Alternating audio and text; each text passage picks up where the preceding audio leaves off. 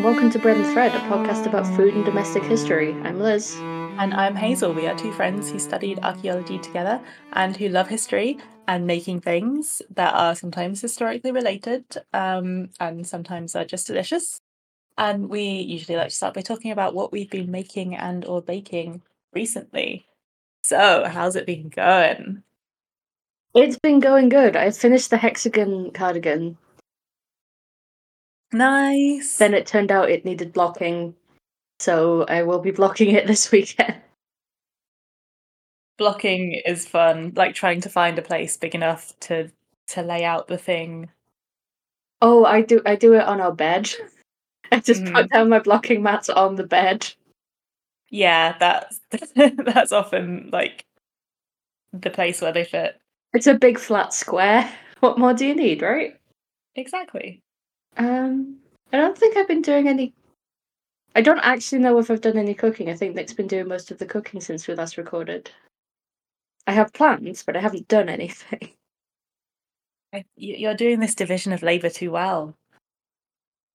Well, no, normally we both do some, but it's been a week. Mm-hmm. You know, sometimes it's just a week. Yeah, it is, and sometimes it's just a week for everyone, which seems like what's happening at the moment. Because yeah, I haven't really done anything particularly like bake wise. I did make the rosehip syrup. It's quite nice. It's quite strange tasting. It's sort of floral and berry at the same time. But yeah, I do like nice. rosehip. I made a nice cocktail called a rosehip fizz, which Ooh. was vodka, rosehip syrup, crushed raspberries, and soda water. That does sound nice. Yeah, it was probably good. So that was fun. And I've been doing a bit of crochet, which has been nice. So I'll pop some pictures of that on the Tumblr. It's like the 3D crochet where there's like flowers and they like come out of the thing that you're crocheting. It's pretty fun. Oh, that's cool. Have you considered Um, making blood tonic with your rosehip syrup? I haven't. It's a nettle and rosehip cordial, which is my favorite Mr. Fitzpatrick's product. Ah, I could give that a go, yeah. I'd have to wait a bit for the nettles now though, unless I could get some just get some nettle cordial. I mean, you can Is definitely good. get nettle leaves because there's a lot of Mm. places that sell tea sell like big bags of nettle leaves. Oh yeah, definitely. Oh, that could be doable. Nice. New idea. Not to give you ideas and schemes. I never scheme. Although I have been doing a bit of the Halloween costume preparation. Ooh, what are So you that's dressing as? fun. Well, since last year's couples costume fun went so well, this year we are going as Hades and Persephone, Nice. which should be fun. So I did a little bit of research on ancient Greek, like classical era clothes, and it's a lot of elaborate draping. Have you got Which hold of some like bed sheets or something? oh yeah, that's what's going on. I'm gonna try and make myself a peplos out of bed sheets, and I got a whole bunch of black fabric because I needed it anyway for backing the quilt that I'm making. But until then, it can be I don't know, I'm not exactly sure how it's pronounced, but it's called a himation, and it's like a ancient Greek big cloak kind of thing, but it's just a big roll of fabric. So about 4 meters. We'll see how well it does. But I've got myself a pomegranate, and I'm gonna have a little flower crown.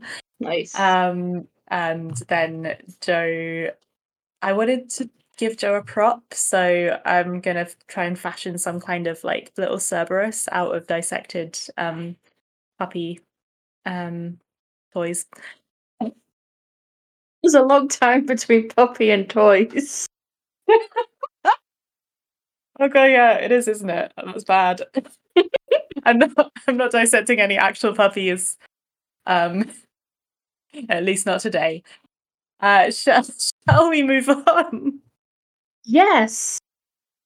To the happy fun time topic of company towns. Oh, wonderful. This is gonna be way better than puppy dissection. Right. So this is gonna be an interesting one, I think, because is this gonna be one of the ones where we do an episode on a thing and it's basically yelling about it the whole time, but not in a fun way? Oh, quite possibly once I get to Pullman. Okay, I am straps in and ready to go. A company town. You probably know what a company town is, but if you don't, it's a town that is set up in order to support whatever business is happening. You get a lot of them in the US evolved from mines, logging camps, things like that. In the UK, there's a lot of factory towns. Uh-huh. You've probably heard of Saltaire is probably the most famous one. Bourneville. Oh yeah. Yeah, well, that's the chocolate company. Yeah, that's the Cadbury one. Port Yeah. Sunlight. Soap. Yeah, we've talked about the Lever Brothers and their Sunlight soap. Mm-hmm. That's Port Sunlight. Okay. So the town is built where the work is, basically. Essentially, yeah. But they're generally built to be fully self-contained. Mm-hmm. Because particularly in the UK, a lot of factories were built basically in the middle of nowhere because it's where the water sources were, either for a wheel or for providing water for a steam engine. Okay, that makes sense. So, like, Saltaire is on the River Aire. Ah, okay. It's literally just a portmanteau of the factory owner's name and the river that it was built by. Oh, wow. So it's kind of like if your name was Dave and you lived next to like the Thames. And no, there's not a good portmanteau that can be made of that. It really isn't. But no, it really depends. Like, some of them are named after someone's name, some of them just have a nice sounding name, Mm-hmm. and some of them there was an existing like name for the area, but it wasn't particularly inhabited. I also just want to shout out Long Itchington as the best named model village. That's in Warwickshire. Oh no. I love it. Yeah, that there was already a little village there. There was a church there in the 11th century, but a model village was built sort of around that space. Mm-hmm. So yeah, I'm gonna go company towns in general first, and then kind of move into model villages because I think they deserve their own little focus. Okay. Yeah, when you say model village, it makes me think of the scene in Hot Fuzz where they go to the model village and it's like a tiny village, like a model of a village, but in this case it's model village is in the perfect village, right? Yeah, the other meaning of model, yeah. Yeah. Although, I don't know, like, model villages as in miniatures are fairly idealized. Yeah, I mean that was the joke in the first place in Hot Fuzz, wasn't it? Mm-hmm. That it was a model village. Anyway. But yes, so the idea of a model village is a company town, is you have a lot of people who live nearby who are dependent on you for employment, which is particularly useful. To the point that you could actually pay people in what's called scrip. Is that the thing where they don't pay you in money? They give you stuff that you can only spend at stores that are also owned by the company? Correct. That is the company store from the song 16 Tons. Mm. Which is very convenient for the employers because you can end up in what's called debt bondage, which is God. where you owe them more than you're getting. Which also comes up in that song. I owe my soul to the company store. Another Because day older and deeper in debt. exactly. It's a good song. Go listen to 16 Tons and then come back. Very good song. Wow. So you also like you can't save to, I don't know, move somewhere else or train for another Exactly. job because you're not getting paid in actual money. Interestingly, it's called truck wages in legal terms in the UK. Right? Yeah, and it was quite widely used in factory towns. There was actually a legal case in Manchester in 1827, which is an interesting date. There's just a lot of upheaval in workers' rights and general civic rights in the UK at that point. We're sort of in the period of vote reform and letting people who aren't landowners have the vote. But the plaintiff said that he was paid 2 shillings in 9 months and everything else was truck. Oh wow. That's something that I tend to associate with the US, like the thing about scrip, or like company money. I guess because of that image of like, I don't know, the mining town like out in the sticks, and like all the workers getting paid in that. But there was legislation about truck in the UK as early as 1725. Wow. And it was largely outlawed in 1887 when it was made that you can't pay people in like food or objects generally. You must pay in coin of the realm. That's specific, coin of the realm. I guess it's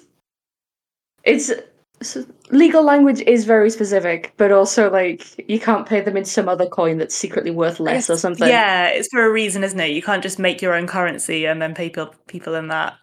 Mm-hmm. Because I think if there's one thing we've learned about companies.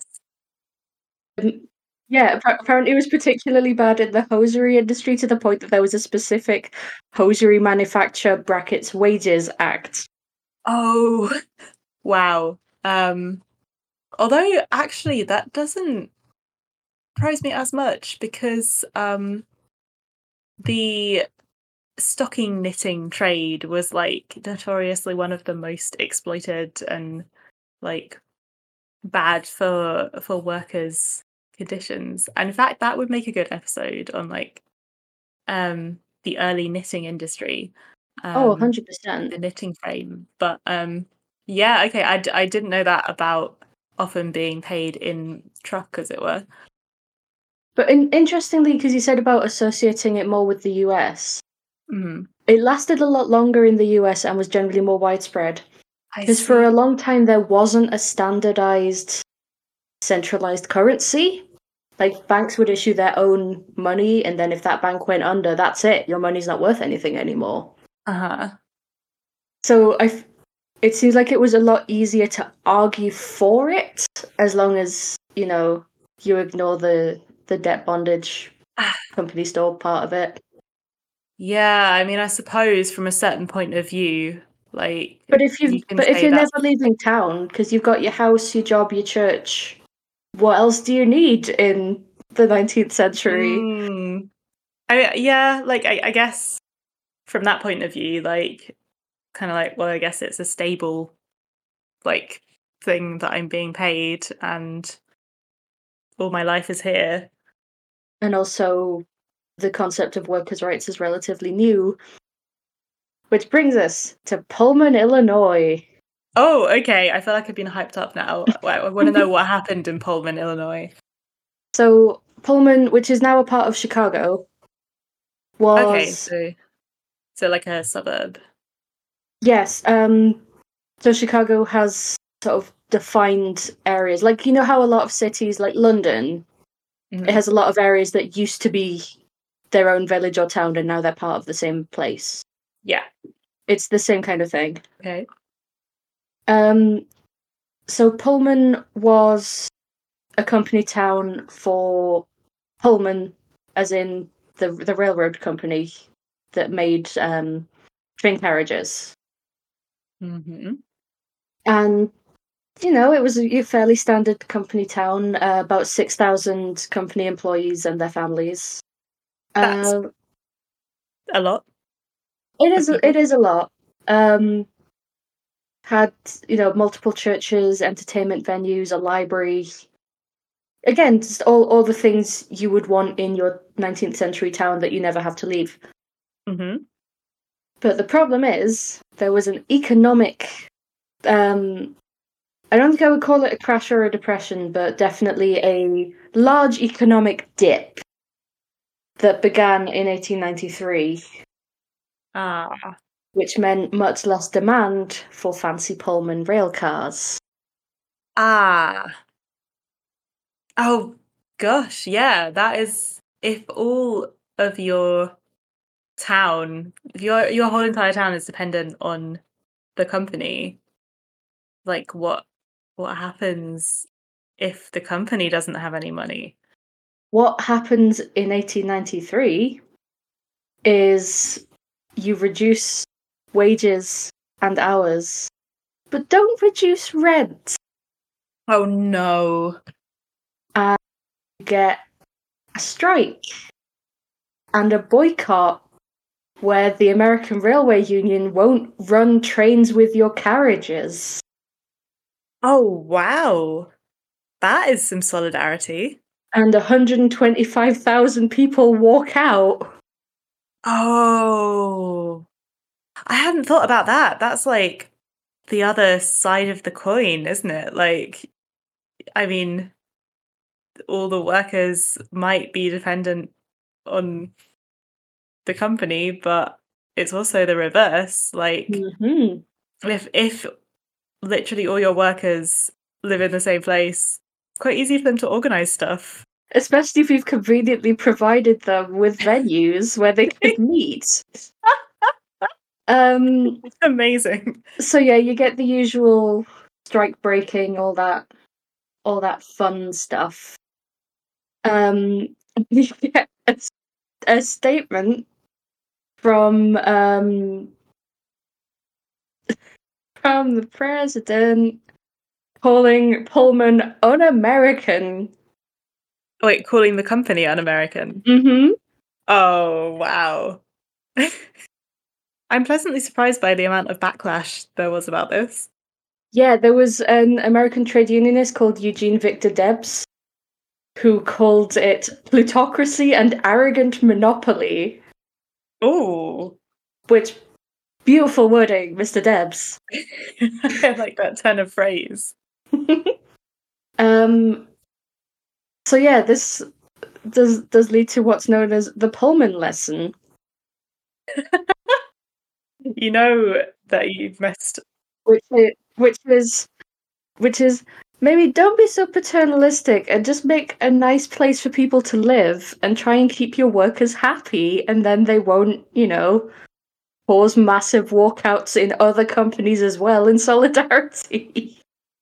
Oh boy. You know you messed up when your name is on the events. Yeah, if your name comes up in like economics textbooks, you either did really well or spectacularly badly. So everybody learned from this, and workers were happy ever after? Quite a definite improvement. Okay, good. You have, newer company towns and planned communities, which were planned a lot more along the lines of keep people happy. There's one in Massachusetts called Indian Hill North Village, which was planned as a model village for, if I remember rightly, a grinding company. So, like, making abrasives and things like that. Okay. Which was also really well timed in terms of getting people to move in because it was during a housing crisis. Oh, I see. That makes it more tempting, yeah. Mm-hmm. But that also brings us quite nicely to model villages in general. Okay. So what's the difference between a company town and a model village? So, model villages were often company towns, Mm-hmm. but not always. But the most famous ones were. Like I Okay. mentioned, Saltaire, Port Sunlight, Bourneville. Mm-hmm. So these were built often on, at least originally, because the concept of a model village goes right back to the 18th century. Where basically, I'm a very rich man. I own a lot of land. I'm going to build a pretty village on it so I can get rent from it. But it has to look nice. Okay, I see. And I can be seen to be improving the lives of all of the peasants that live upon my Yeah, land. it very much comes back to that whole paternalistic thing, which comes up so much in history in this period. Like, if you look at the founding of a lot of early, like, public museums, it's very like, we must educate the poor and then they will improve themselves. Mm-hmm. Doesn't really come under our remit, but I wrote an essay about it in my master's and I'm still angry. But once you get a lot more of these, like I said, these factories basically in the middle of nowhere, start taking concepts from these where the workers will be happier if they have nicer houses rather than just back-to-back slums. Wow. Like there was near Barnsley in Yorkshire, there's one where the houses all had 4 rooms and a garden and a pigsty. Honestly, that's pretty good. Yeah, like if you go back into the past and move our bathroom outside, that's basically my house. 4 rooms and little outside space, room for a pig. Mm-hmm. In today's economy, that actually sounds great. Yeah. And it's, I guess, with the pigsty as well, like it's got everything you need. I mean, like I mentioned in the Luck Rise to Candlefoot episode, like that's a common way of like supplementing your food. And you find these places built in a lot of the sort of industrial areas of Britain. Like you get ones in Essex, you get a lot in the north. There's ones in Bourneville is in the Midlands. There's Aintree in Merseyside was a model village built by the jam company Hartley's. Oh, I wasn't expecting that one. You may remember when we lived in York, there was New Earswick. That was a Rowntree's model village. Oh, yes. I'm not going to list all of them. Don't worry. I'm just making it clear how common these were, and you get them elsewhere as well. There's one called Zlin in the Czech Republic. There's ones in Germany, Italy. There were some that were set up pretty much everywhere. You had company towns, you're going to find some model villages as well. Mhm. And you get it as part of as well. There was this, there was a movement called the Garden City movement where people would generally have more green space, which is why you have so many parks in places like Manchester, Newcastle, these like industrial hubs. Because someone figured out that if you let your workers have time away from the factory and their houses and the pubs where they can just go and be outside, they're happier and healthier. Who'd have thunk? Oh. And naturally, it also reduces immorality. Oh, naturally. I mean, you have Bourneville was built by Cadbury, which was Quaker owned, and actually still doesn't have a pub. Oh, wow. There's one place which like has an, is it called an on license if the shops are an off license? But there's a place that has a Okay. license to serve alcohol, but it's not a pub. But it's not a pub. It's not a Interesting. pub. I have this in my notes. Yes, there's a licensed members bar at Roheath Pavilion, Oh, okay. but no pubs. Well, you know, pubs are very common, but a private members bar. Yeah, that's more recent. That's 40s. Okay. At some point in the 40s, somebody went, where can I get a drink in this town? Basically. I'm going to have to do it myself. But one big feature of these model villages was trying to, like I was saying, introduce culture with a capital C. So you have the Lady Lever Art Gallery, which was built by the first Viscount Leverhulme, one of the Lever brothers, and named after his wife. It is very nice, and it is, like I say, it's a well-known art gallery. It's part of National Museums Liverpool. It's a big sort of neoclassical structure, as you would expect for the time, and was opened by the youngest daughter of Queen Victoria in 1922. Oh. So you still have this very paternalistic thing that that Pullman was criticised for, but more a father that kind of guides you towards things that are good for you rather than a strict disciplinarian kind of father, I suppose. Yeah, okay. So like it's like a daddy knows best situation. Yeah. As opposed to obey your father. Yeah. Like, oh, you'll be so much happier if you just subscribe to the morals that I've set out for you. Just go to the park and ignore the fact we don't have any pubs. It's fine. It's normal. Healthy. As to be fair, Port Sunlight does have a pub. At least that's something. I'm just not over Bourneville just fully not having one still in 2023. Yeah, that's impressive. I mean, I know we're losing pubs, but like you would have thought at some point in a town where there's never been one, somebody at some point would go like, hey. Yeah, I would be curious. I couldn't find out because I did look. I would be curious to know whether it has a particularly high Quaker population. But yeah, so more recently, there were cities of essentially nuclear scientists, known as Atomgrad in Eastern Europe.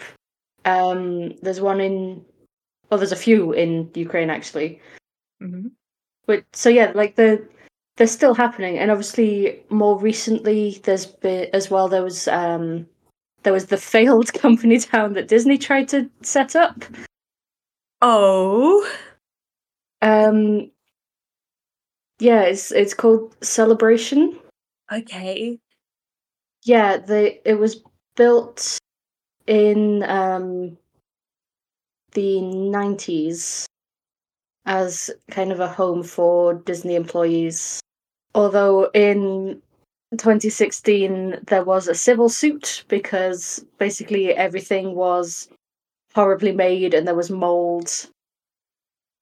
Oh, who'd have thunk it? Yeah.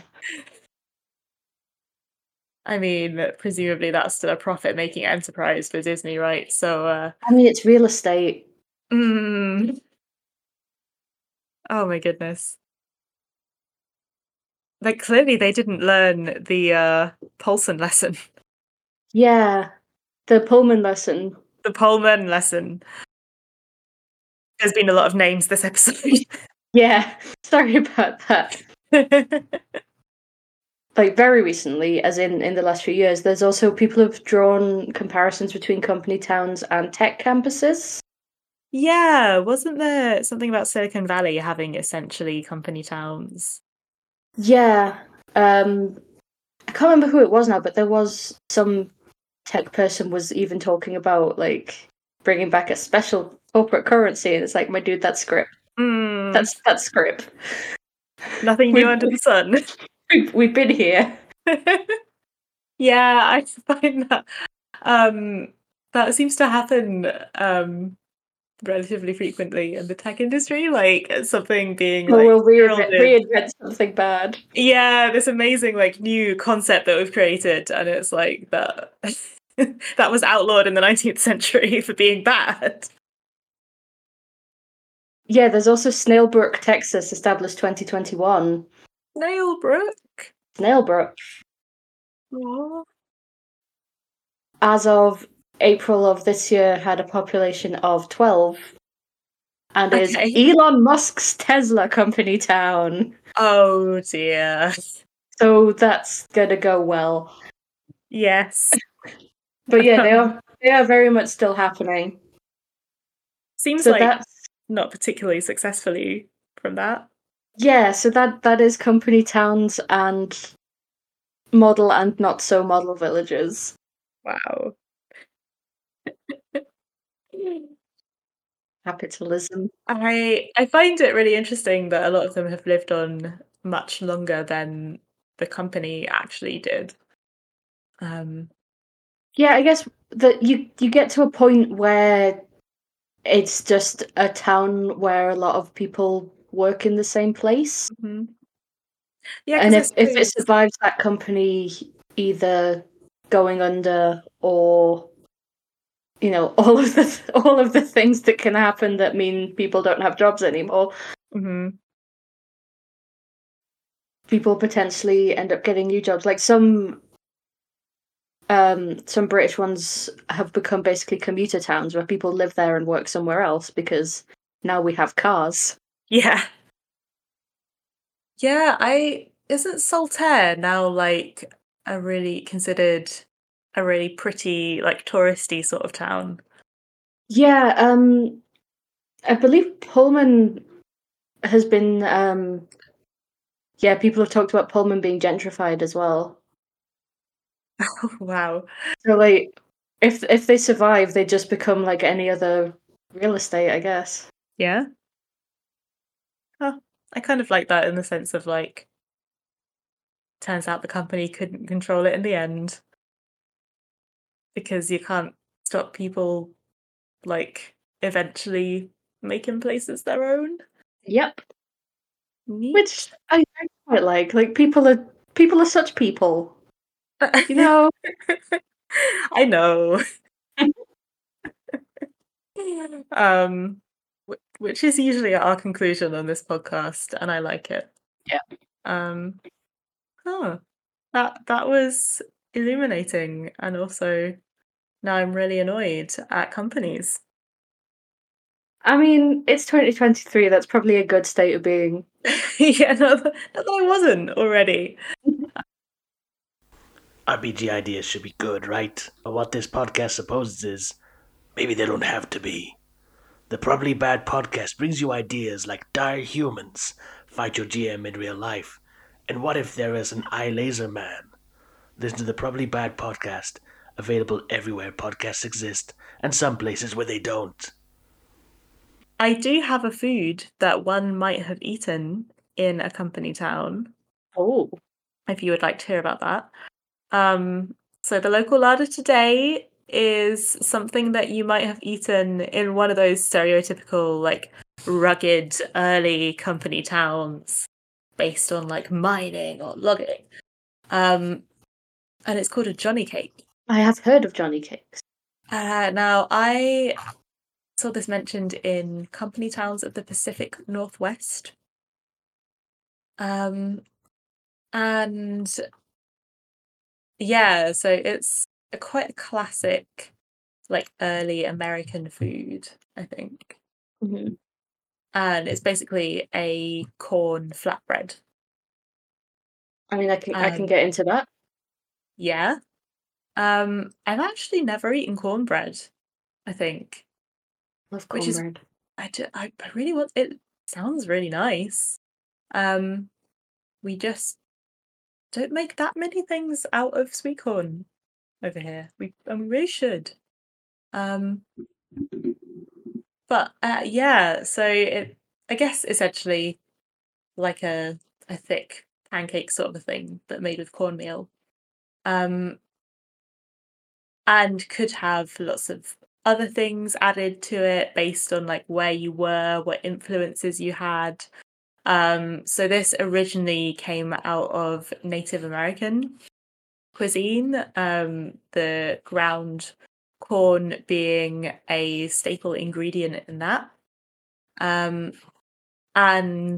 so because of that, they're recorded as being made from quite early on in the colonial history of America. So they're referred to from the 18th century. In South Carolina, there's a reference to a Johnny cake. They also can be known as journey cake, Johnny bread, hoe cake, which apparently doesn't have anything to do with garden hose, although there is controversy. But it's to do with the kind of pan that it was cooked in. And spider cornbread, which is cute, yeah. And it's also eaten across the Caribbean, as well as mainland North America. So not particularly local. No, well, it just depends how local you're going, but it's certainly not local to here.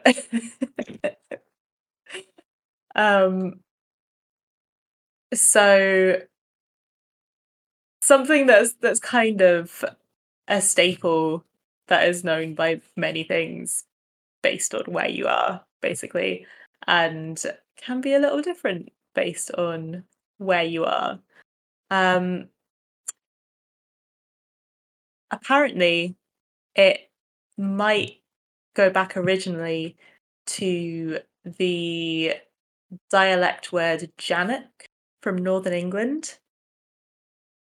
What does that mean? I've not heard that. I think it's just, like a bannock, like a small yeah, bread. Yeah, I think it's that kind of thing. one of the many words for a small bread. There are just so many. There's so many small breads, you guys. And so many kinds of small bread.